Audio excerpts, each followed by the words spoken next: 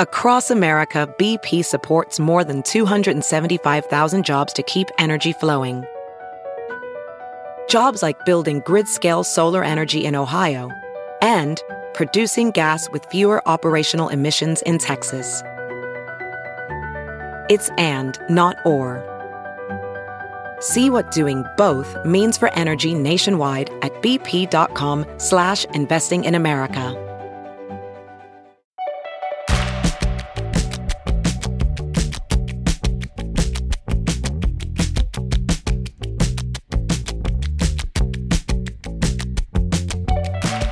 Have you ever heard about a complicated medical procedure and wondered about the technology that made it possible? From Offscript Health, welcome to Before We Die, the podcast where you'll meet the medtech innovators who will share the hurdles, successes, and heartbreaking failures in getting their products to patients before we die. I'm Joey Brenneman from Offscript Health. Now, this is not a podcast about death and dying, quite the opposite. It is about the amazing technological advances in the medical industry that could potentially save lives.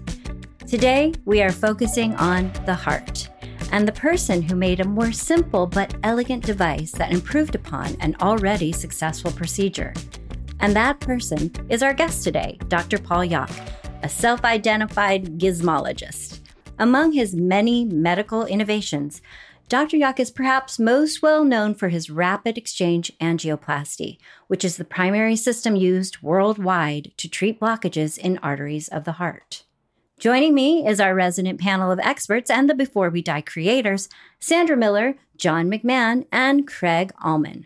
Okay, how's everybody doing today? Are we ready to talk about the heart? Absolutely. Good morning. We're very good, Joey. How are you? I'm good. Is everybody's heart beating today? Yeah. We good? No, it's going to be exciting. It's a great lineup for today. Okay, so Sandy, you've known our guest today, Dr. Paul Yock, for a really long time, right? So you can probably give us some insider information about Paul. Absolutely. So our audience is so lucky today because we're talking with truly one of the world's leading experts in cardiology.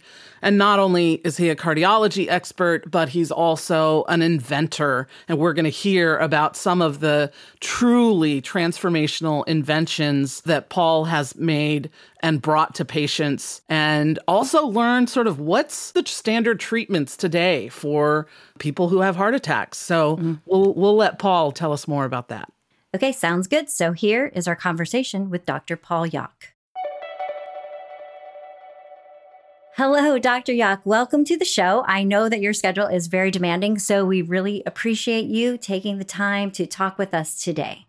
It's a pleasure to be here. So you have made so many incredible, impactful contributions to the medtech field. It is beyond impressive. And with all that you do and have done, it seems like, as I was digging into your history here, it seems like you should be like the patron saint of our podcast or something, or I don't know, like at least the mascot or the superhero, right? Can I be the devil's advocate instead? That's a good superhero. We need those people around for sure. So we need a cape for you, Paul. That's what I was thinking, right? So, yes, because we're putting together this podcast and it just feels so right that you are here to help put all of this into context for our listeners who many don't know about biodesign, medical technology. They may have used devices but they don't know the history or where they come from or what they have to go through. So to have you here to break this down for us is just we are very honored. So thank you. I think I should quit while I'm ahead here. This is great. All right, and cut. We're done. Okay, so let's jump in. I think a lot of our audience, either they have somebody in their family or know of someone who may have had a heart attack. And so what your field is known as interventional cardiology, which basically means treating some of the blockages in the coronary arteries and in your heart without opening up the chest for like an open heart bypass surgery. Yeah. Paul, can you just sort of help us like get up to speed on the basics of treating these blockages and what's sort of the standard treatment of an interventional cardiologist and the way that they treat those blockages? So you're right in saying that lots of people will know folks who've had heart attacks. There are 1 million Americans who have heart attacks a year. So that translates to like a heart attack every 30 seconds. Talk about an epidemic. There's a little bit of good news, which is the rates have actually been going down since 2000. And that's probably mainly due to less smoking. And the rates have been going down a little more steeply in men than in women. In terms of what causes the disease, it is a buildup of blockage in the coronary arteries. Coronary means heart. So there are arteries that feed blood supply to the heart. And unfortunately, those little arteries, they're kind of about the caliber of a drinking straw. And over the years, lipids in your blood, fat materials in your blood, can get into the walls of the coronary arteries and start to build up blockages that narrows the artery. Sometimes they get very hard, they can get calcified, but the heart attacks themselves are caused by an abrupt blockage of the whole artery. And usually that happens because one of these narrowings basically ruptures, it breaks. And when it breaks, there's an intense blood clot that forms, and that completely plugs off that branch of the coronary artery. And if that's not treated, that part of the heart will die. And that can lead to sudden death of the whole patient through various ways, or it can just make the heart weaker going forward. So just walk us through how you would treat a patient who has a blockage. What's sort of the equipment involved? What's sort of the setting? Well, you mentioned something important, which is a lot of times there'll be a warning before a heart attack happens with a patient having chest pains. The medical word for that is angina. And it reflects the fact that that part of the heart is not getting enough blood supply. The heart's a muscle, and it needs oxygen in order to function. And what happens if there's not enough blood supply, that part of the heart starts aching like a muscle aches. And the patient experiences that as chest pressure.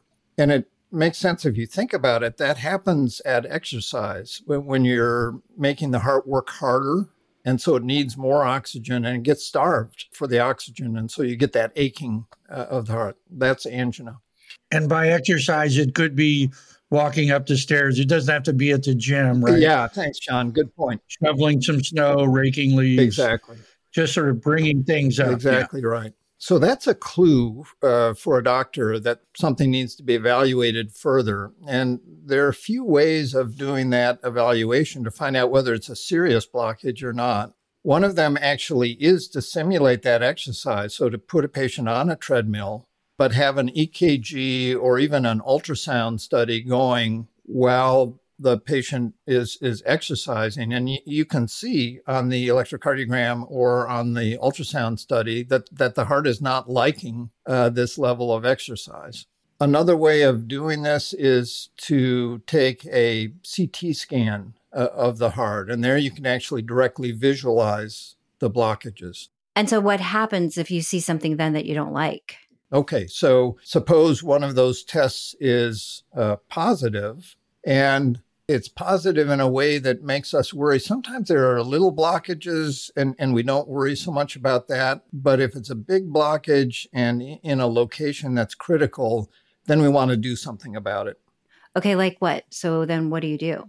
Doing something about it can be either surgery or one of these catheter techniques that you alluded to. The catheter techniques are sort of new. They came up in the 80s and 90s. Before then, everything was open heart surgery. And you've heard that term before, right? That's when a surgeon goes in and literally splits open the breastbone and gets at the heart and creates a bypass. That's why it's called a bypass. They have a vessel that goes around the blockage that they sew in. But the catheter techniques are actually going into the circulation through a little puncture that's either in your wrist or down in your femoral artery at the top of your leg, and threading a catheter into that blockage and opening up the blockage. These catheters are like really thin spaghetti size. There's either a balloon or nowadays something called a stent, which is a little metal tube, a little tunnel that props open the artery.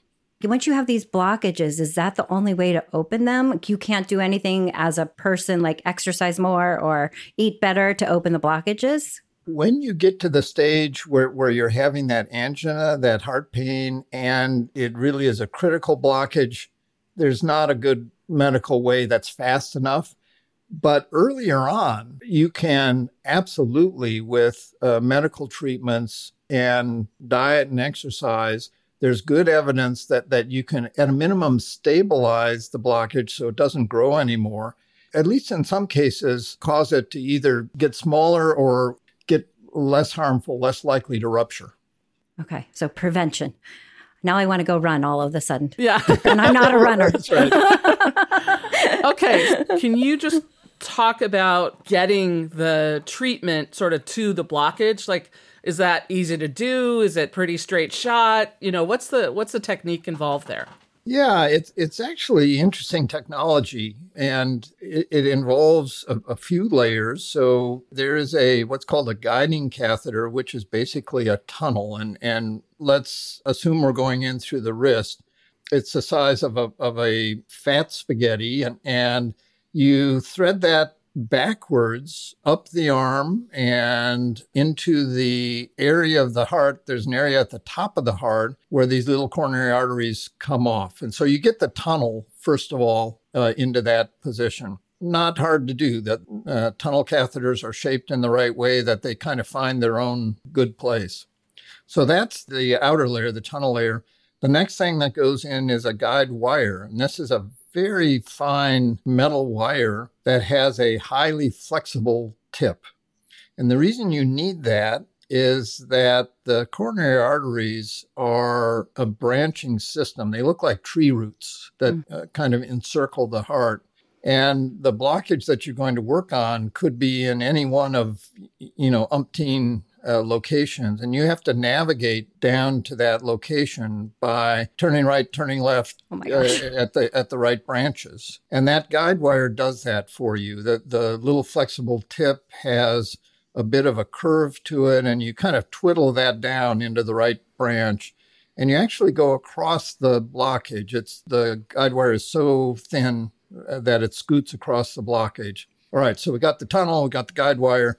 And then the workhorse comes in, and the workhorse is either a balloon catheter or it's a stent catheter. If it's a balloon, it's just what it sounds like. You put the deflated balloon across the blockage, you pump it up to high pressure. This is like even higher than your tire pressure because these plaques are hard, and you open up that plaque. That was the first technique that was developed, and sometimes those came back. They kind of either sprung back the blockages or they grew back over months.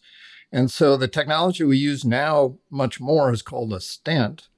And that's a little metal lattice that goes in the collapse form, and it gets implanted into the blockage, and it props it open indefinitely.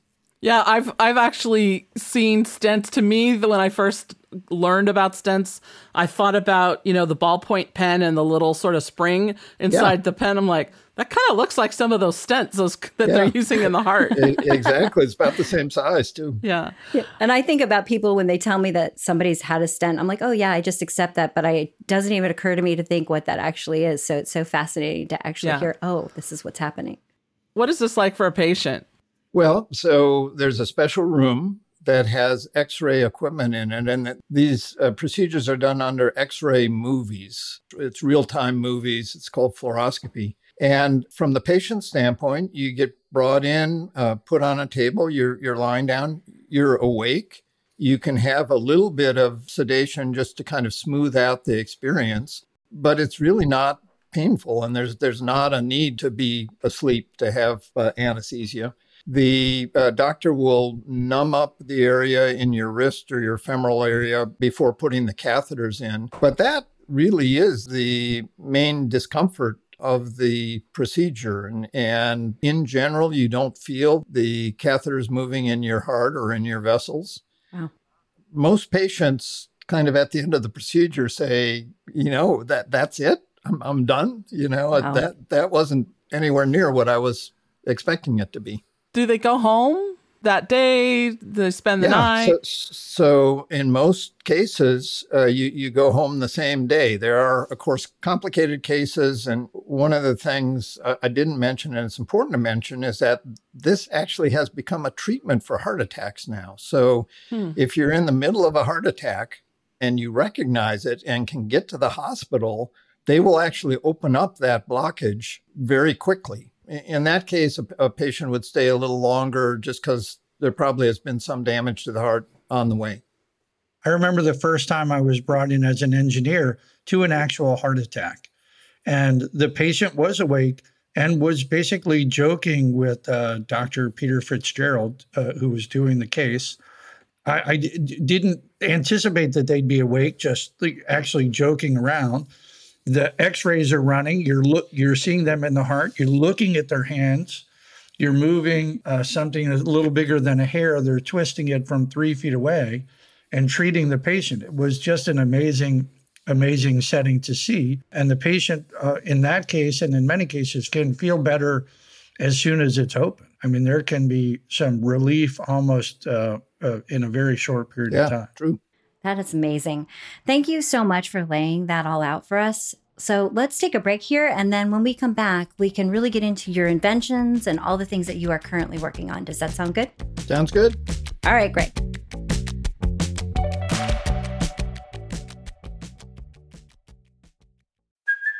Hey, it's Kaylee Cuoco for Priceline. Ready to go to your happy place for a happy price? Well, why didn't you say so? Just download the Priceline app right now and save up to 60% on hotels. So whether it's Cousin Kevin's Kazoo Concert in Kansas City, go Kevin, or Becky's Bachelorette Bash in Bermuda, you never have to miss a trip ever again. So download the Priceline app today. Your savings are waiting. Go to your happy place for a happy price. Go to your happy price, Priceline.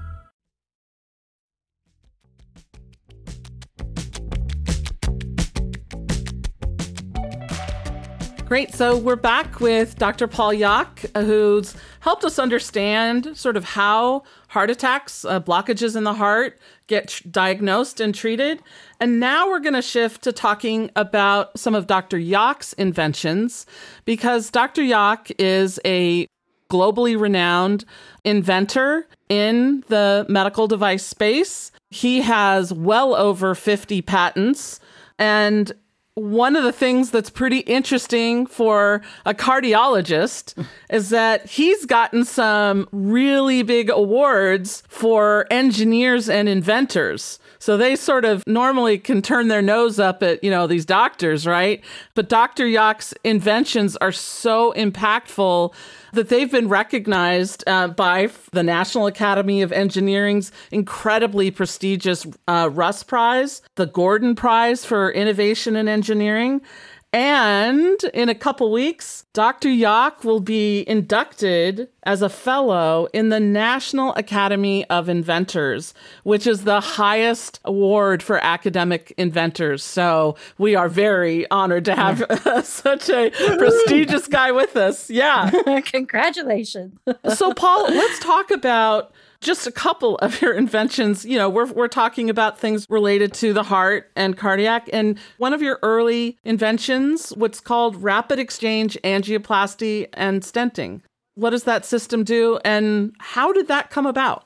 So we talked about the fact that there's a guide wire involved in the procedure and a catheter that rides on the guide wire. And one of the things I didn't mention is that in a procedure, once the guide wire is in, you typically have to put catheters in and out. You start with a small balloon, open up some space, go to a bigger balloon, then go to a stent. So catheters are moving back and forth.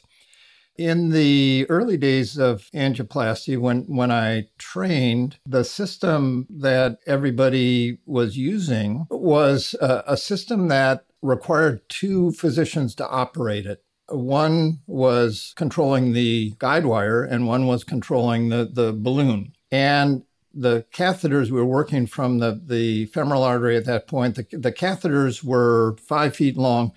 The guide wire in the original design had to be 10 feet long. And so the second person running the guide wire was at the patient's feet, trying to keep control of the guide wire while the person in the front was moving the balloon.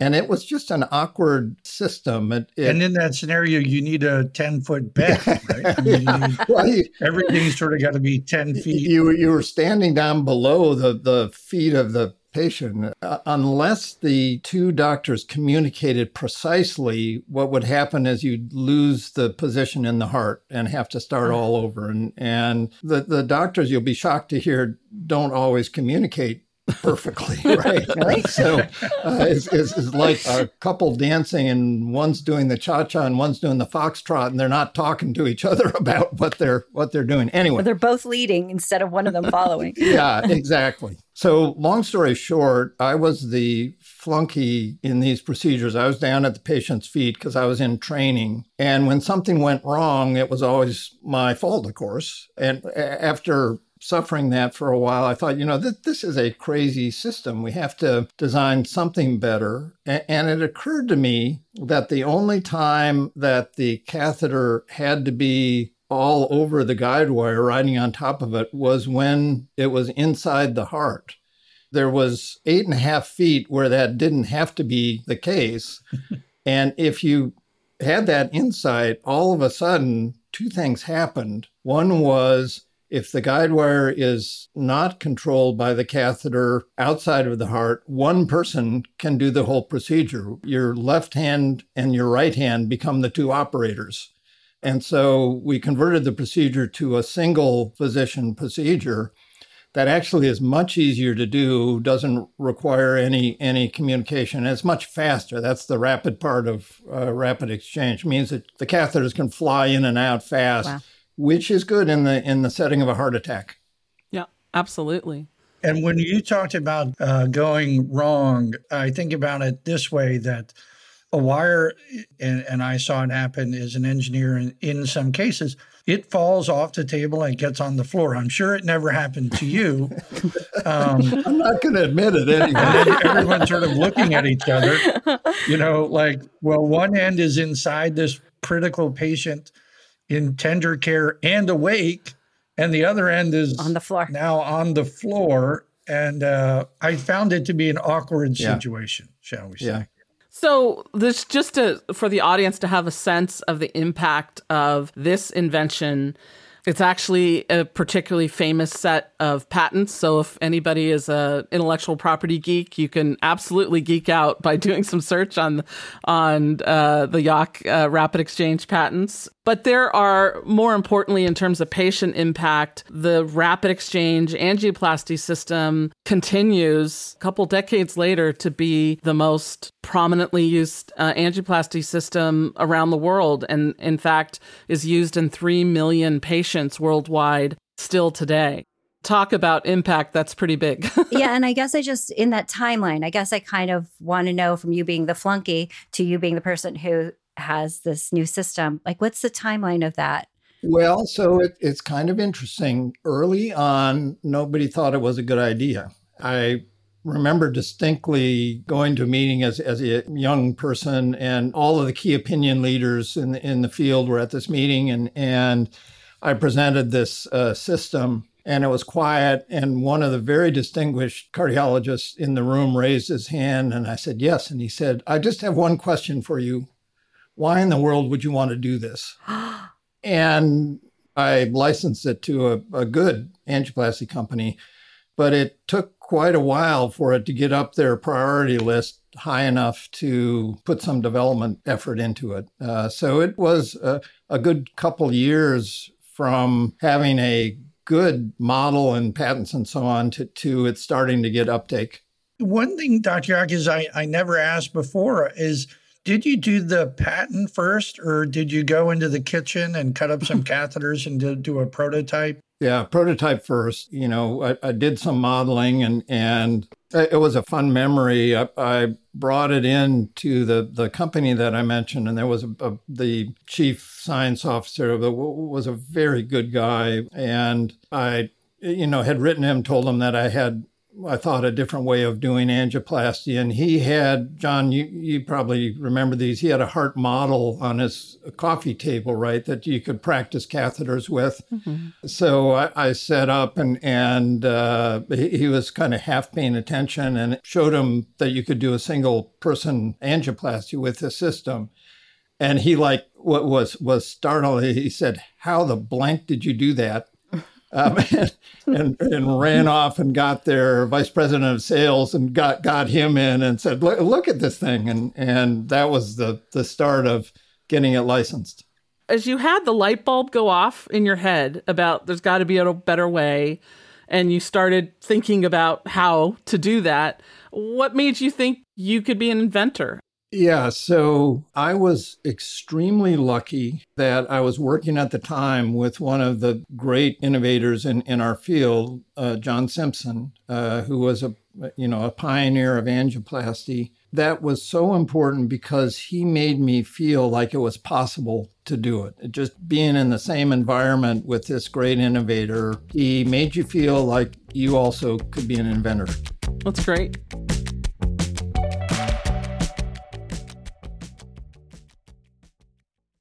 As you write your life story, you're far from finished. Are you looking to close the book on your job?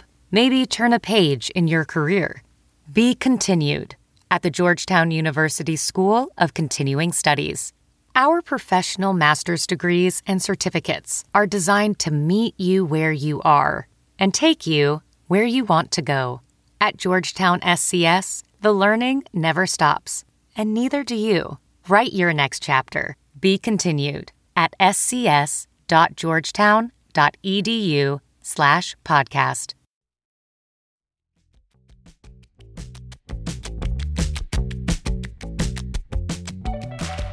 Let's shift from rapid exchange to intravascular ultrasound. Yeah. And this is another of your very impactful inventions. Can you talk about sort of the light bulb moment for what became intravascular ultrasound?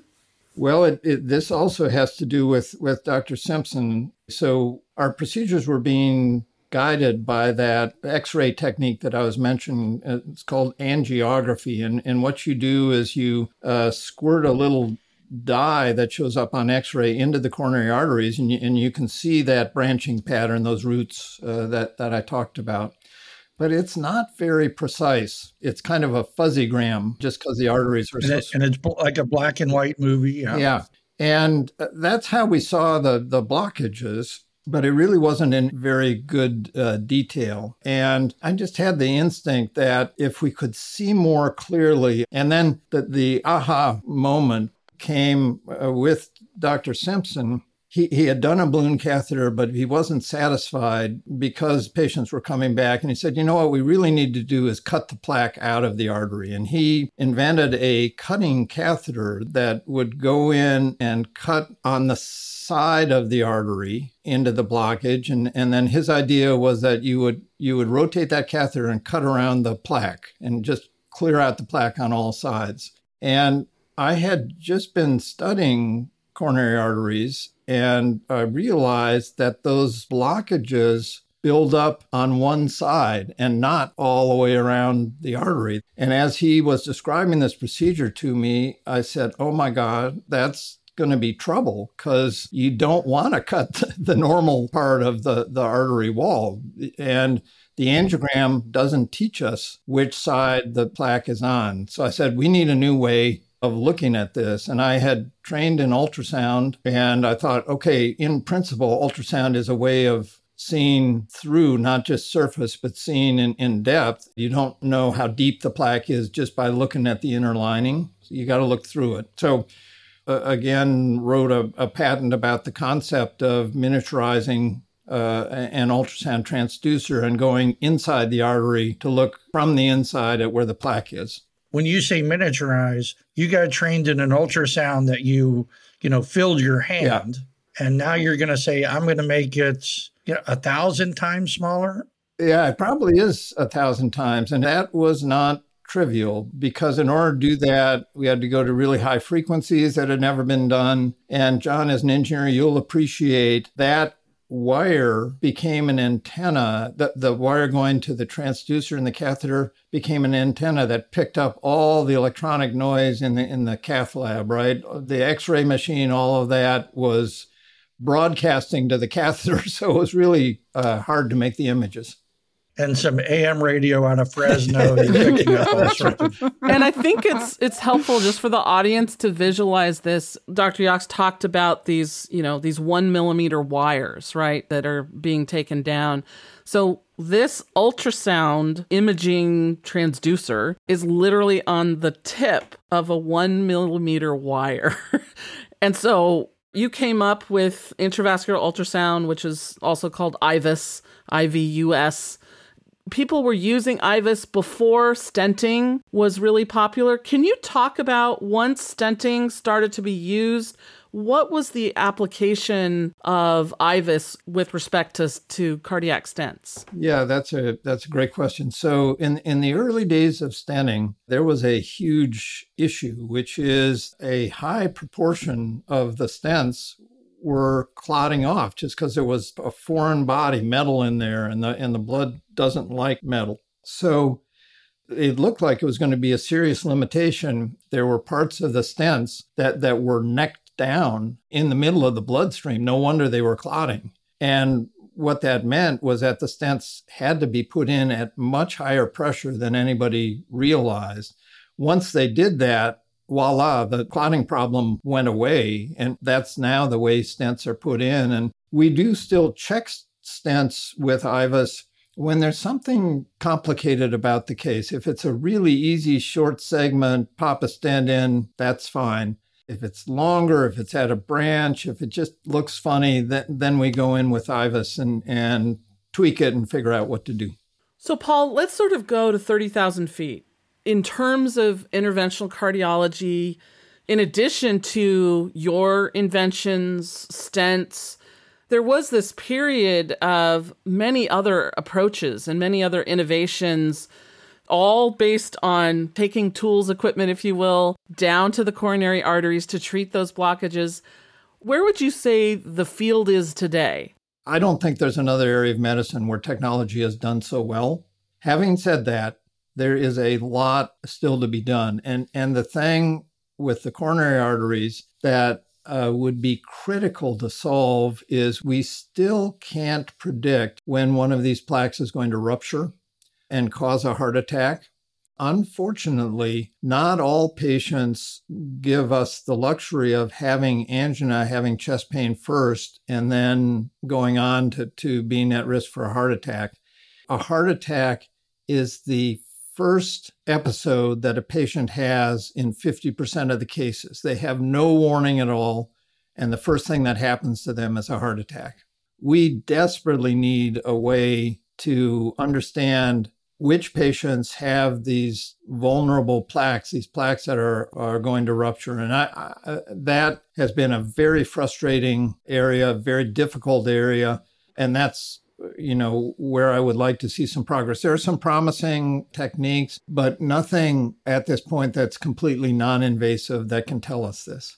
We mentioned at the beginning open heart surgery, bypass, grafts versus the stenting and what we're doing without opening up the chest. Is one approach better than the other? Yeah, I'm glad you brought that up because bypass surgery still is very important. It's done in about 250,000, I think, bypass surgeries still. And the reason you do bypass surgery is either there is diffuse disease, there's disease in multiple branches that's better served by this new conduit technique. And now in hospitals, for the patients listening, there will be a group of surgeons and cardiologists who together review your angiogram and decide what the best way to go is. So it's a very collaborative process at this point. The surgical results continue to get better and better. So one of the questions I imagine that people in the audience might have just about, things that are causing cardiac disease, isn't there a pill available for that? Isn't there a drug that's been developed that can make our blockages go away?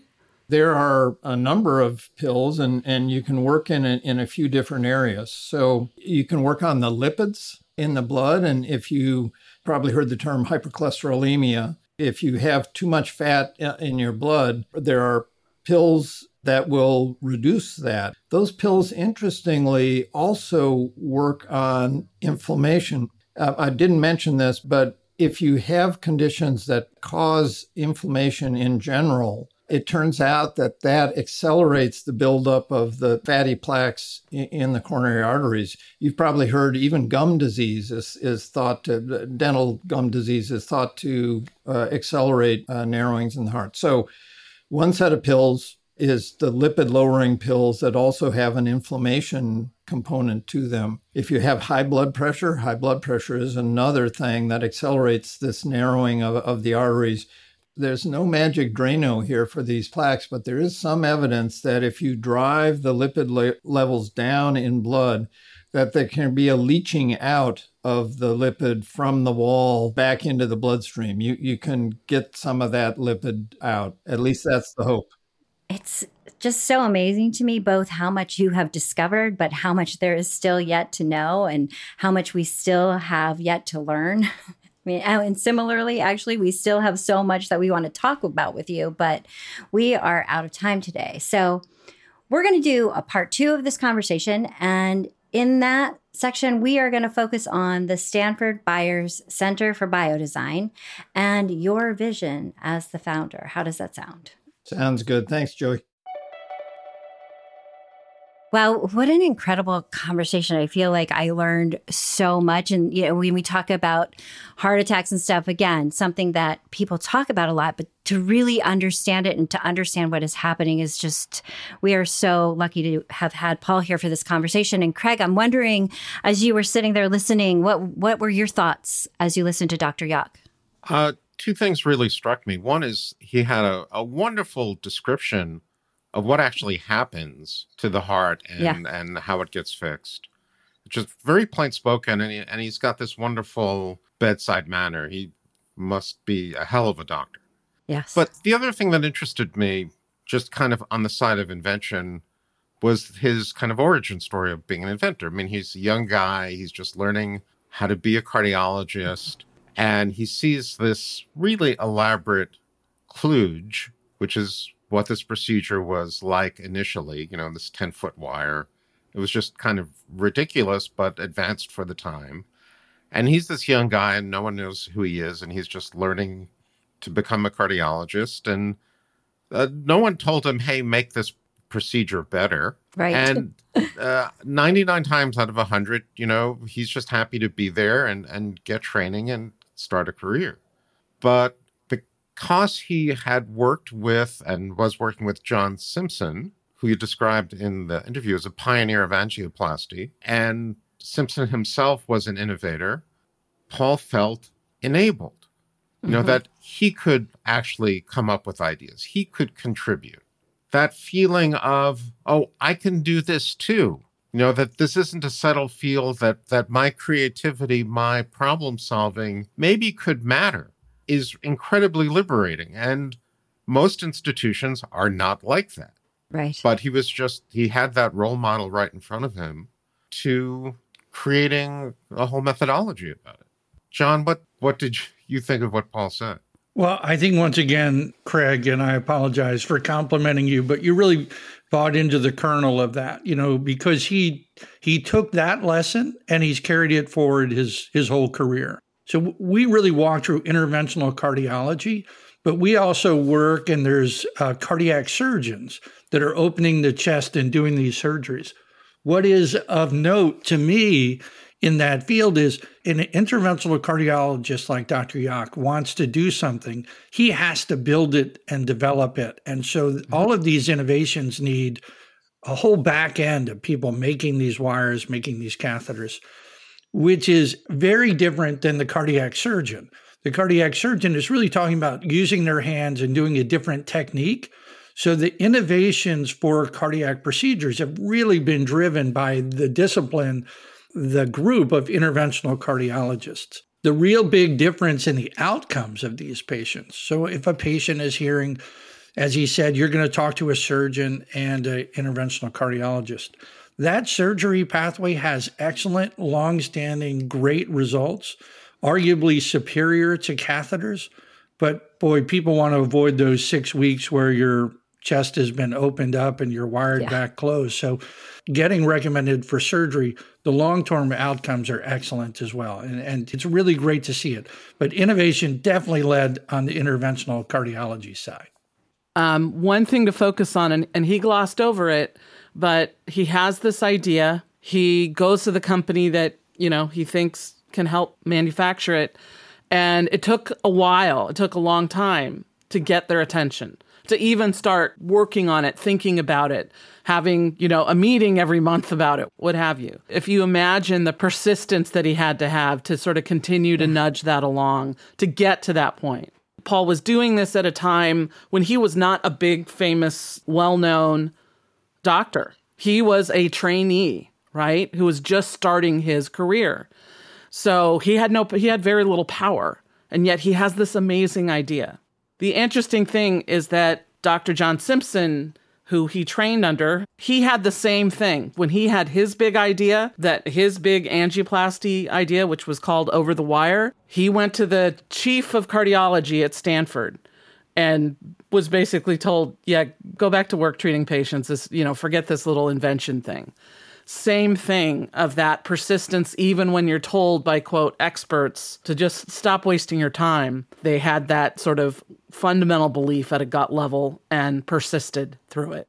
I noticed Dr. Yock didn't mention who was shutting him down on his ideas. Why are we that polite? Why don't we want to go ahead and say, this person, or you name their title so we could probably look it up. But I mean, they've got to feel like they made a mistake and like, oh no, that turned out to be. Well, I know in John Simpson's case, it was Victor Zhao.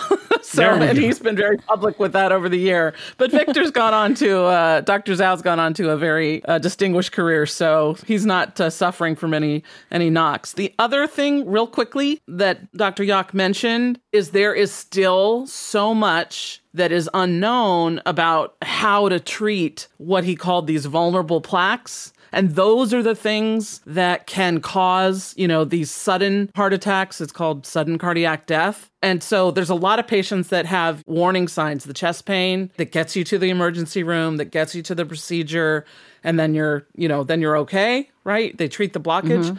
There are some patients who don't have those warning signs because there's this whole other dynamic going on inside those arteries. And so there's still a lot of these blockages that we're not yet able to anticipate and get to as quickly. And, those patients can die.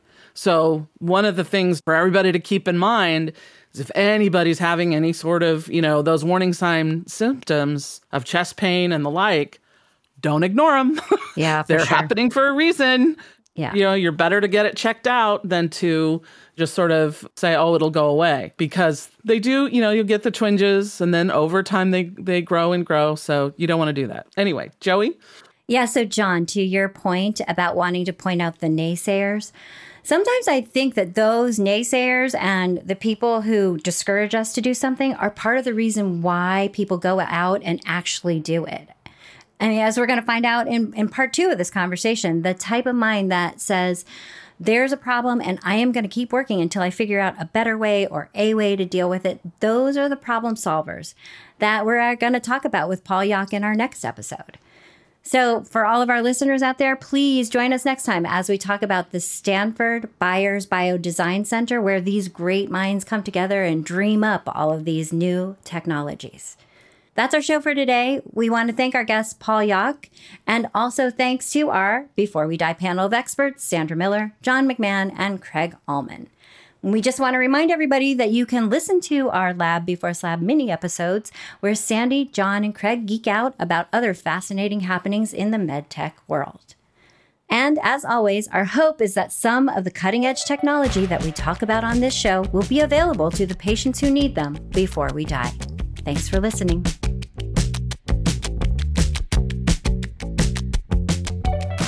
Before We Die is an Offscript Health production. The executive producers are Matthew Zachary and Andrew McDowell. Our senior producers are Joey Brenneman and Ariel Nachman. Before We Die is mixed by Kyle Moore. Our Before We Die panel of experts and creators of the show are Sandra Miller, John McMahon, and Craig Allman. If you like the show, ratings and reviews are always welcome. Leave us a message at 855-AUDIO-66. That's 855-283-4666. Share your healthcare stories with us, and we might just play them on the air in a future episode. For more information, visit offscript.com. That's offscript.com.